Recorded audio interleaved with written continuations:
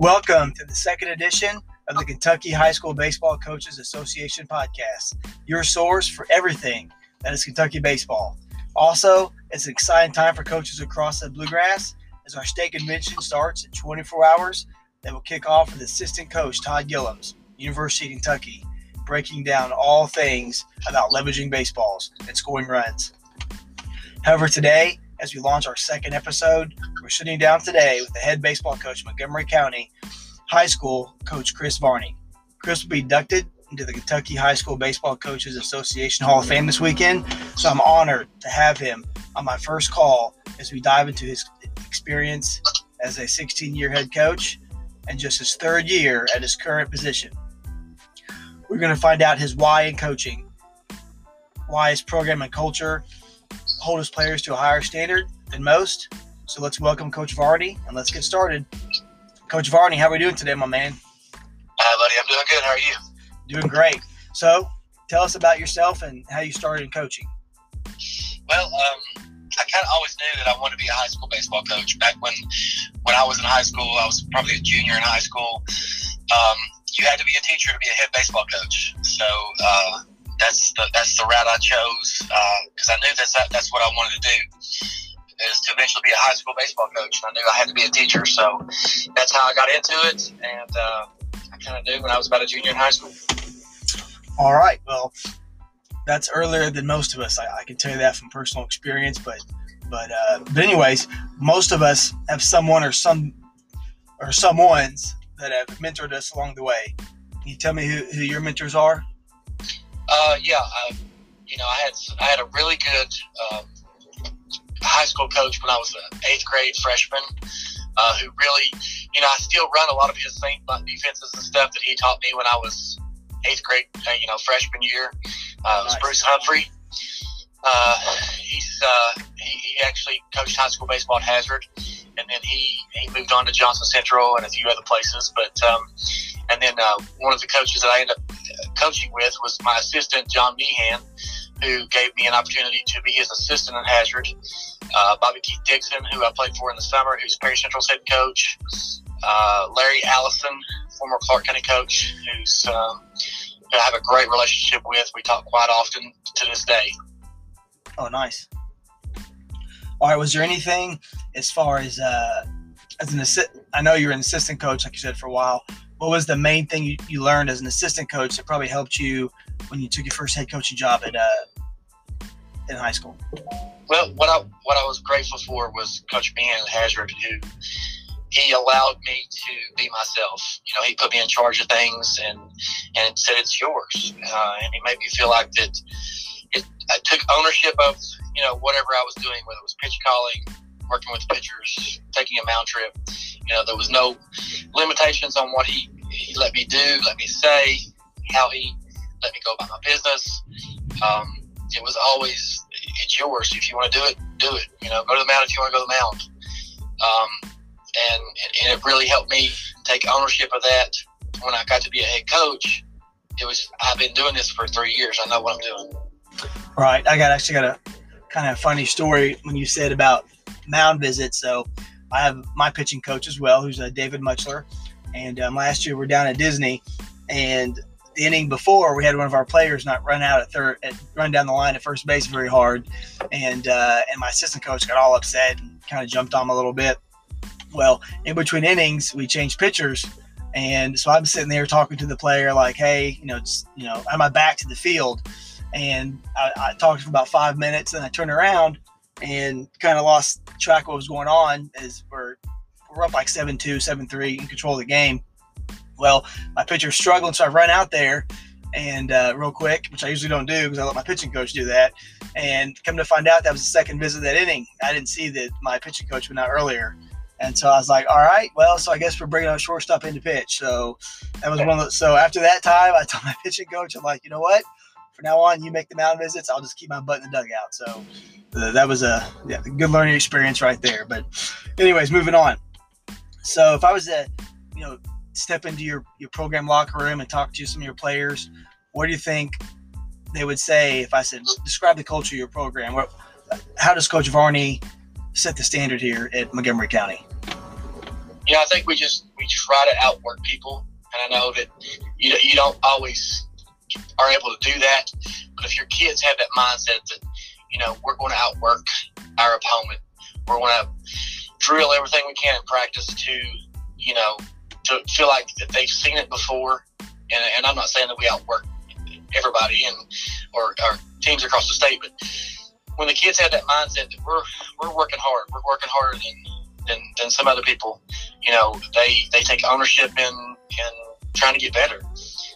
They'll tell you things like that. We have a lot of sayings like trust the process, my bad gets you beat, and there was one other we talked about yesterday was I've lost my train of thought, but if you do what you've always done, you get what you've always got. That's it. That's it right there. That's what I love. Yeah. Yeah. All right. So what do you feel like some of your strengths are, as far as like developing players, or as far as just as a head coach in general? I would say my strengths would probably be, I try to stay really calm during games. You're not going to see me in a kid's face or in a kid's umpire's face. Try to stay on an even keel to where the kids just don't feel that, hey, we're losing it here, or we're losing our composure. So I try to stay very, very composed, very calculated. But at the same time too, they know that there's a line that we got to live up to this standard. So I try to be very calm with the kids always, and try to build confidence throughout the season. To by the end of the year, they feel like we can do this. Gotcha. I'm kind of the same way as far as you won't see me yell or get in a player's face either. I guess whether that's good or bad, some coaches can debate that, but I feel pretty strongly about that. So kind of building upon that, what are some ways that you hold your players accountable when they don't give you what you're looking for regarding games or practices or workouts? Well, there's nothing more motivating than sitting on the bench. So that's probably my main motivation. Hey, you're not getting it done. We're giving this guy a shot, or you're not living up to the standard. So you either got to change, or you want to watch somebody else play. Right, gotcha. All right, so Coach, I know you've won multiple regional championships and also lost a few. Yes. Can you kind of dive into the difference between your championship teams versus the teams that maybe sometimes more talented but couldn't quite get over the hump? Year to year, it just depends on a lot of it. When you get those regional tournaments, it's a lot of luck. It's a lot of who's got the most pitching left. Some crazy play that happens during the game. I'm proud of all 6 of those teams that I've had in the finals. One of them I won probably that I shouldn't have, and then probably 2 or 3 others that we got to the finals that we probably had no business being there. It was just we got a good draw.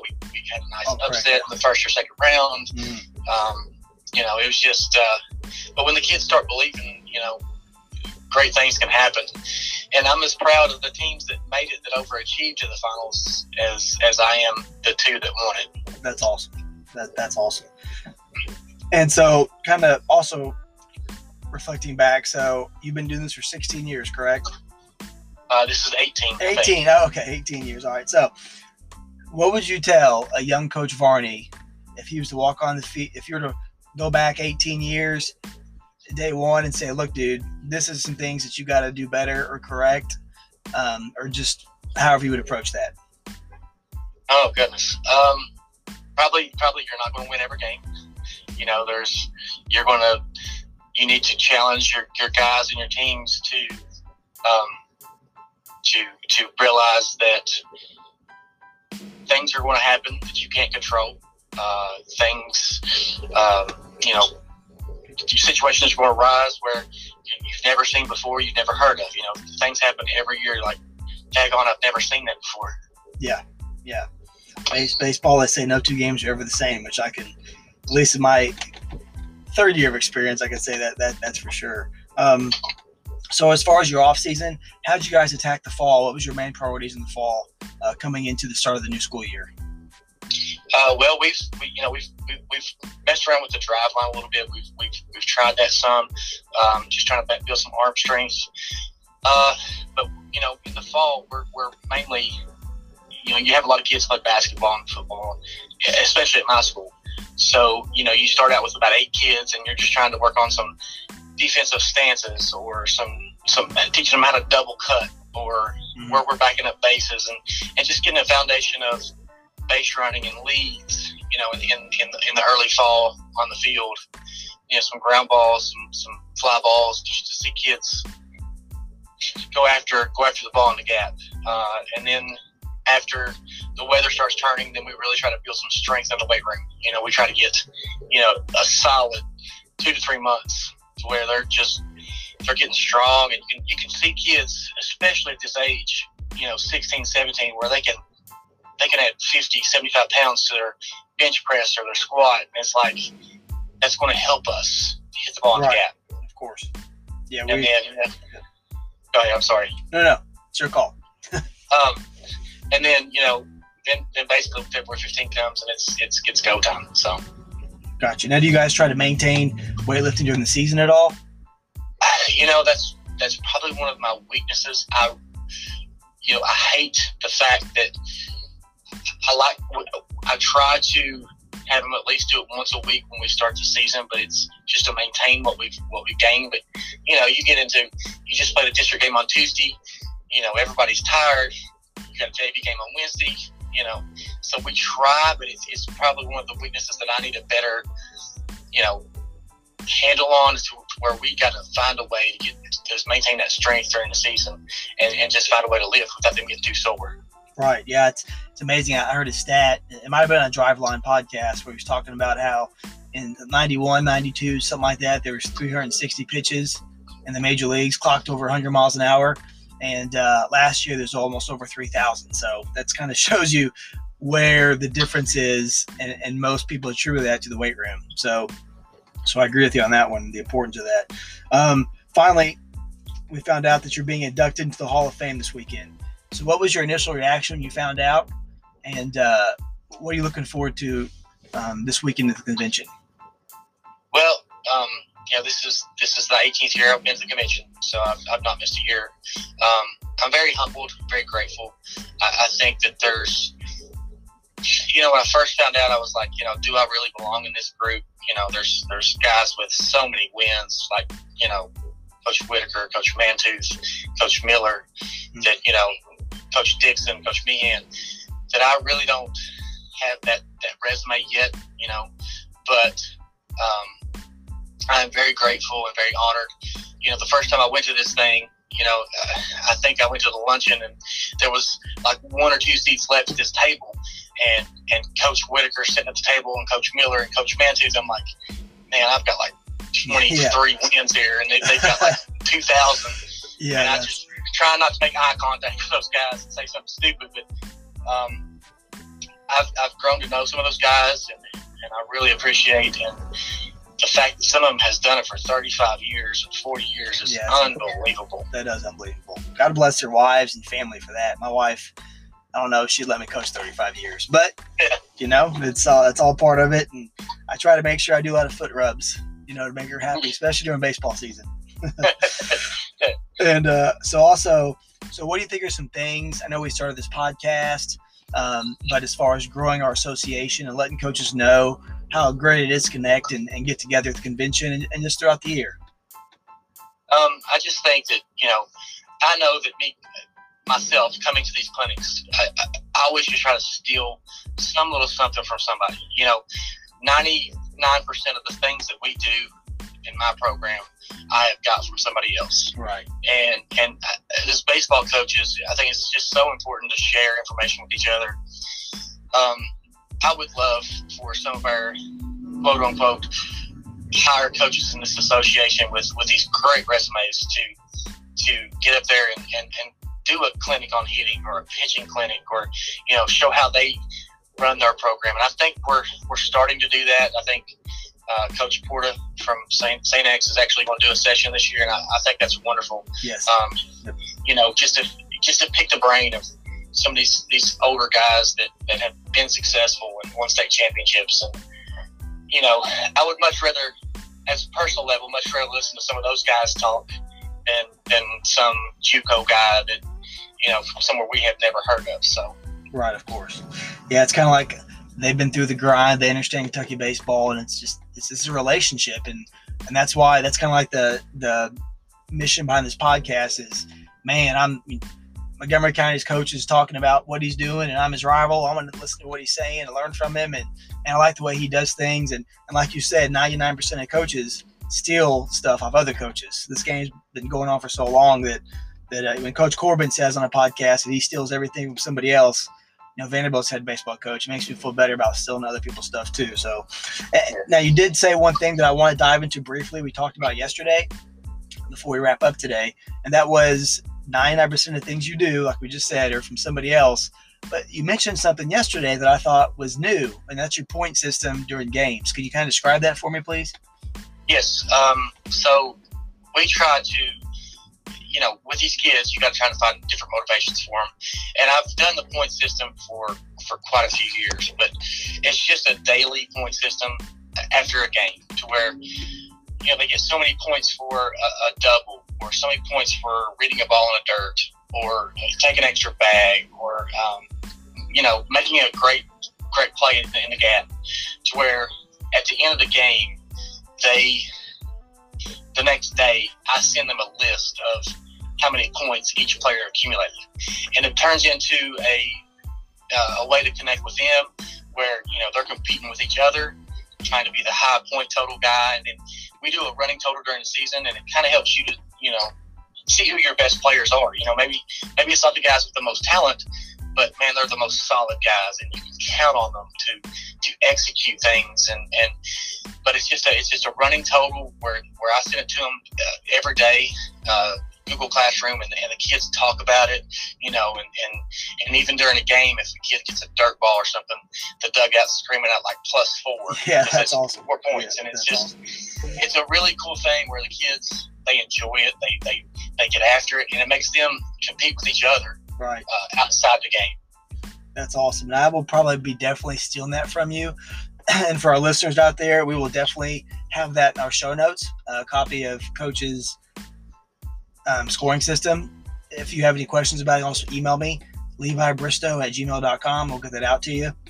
Last question, Coach. Just want to know if you have any daily habits or routines, or any superstitions you'd like to share with everybody. Gosh, I like to be on time. I like to make sure that the kids, I can't stand when kids drag into practice, coming through the gate, or at practice, right at time to start stretching and stuff like that. I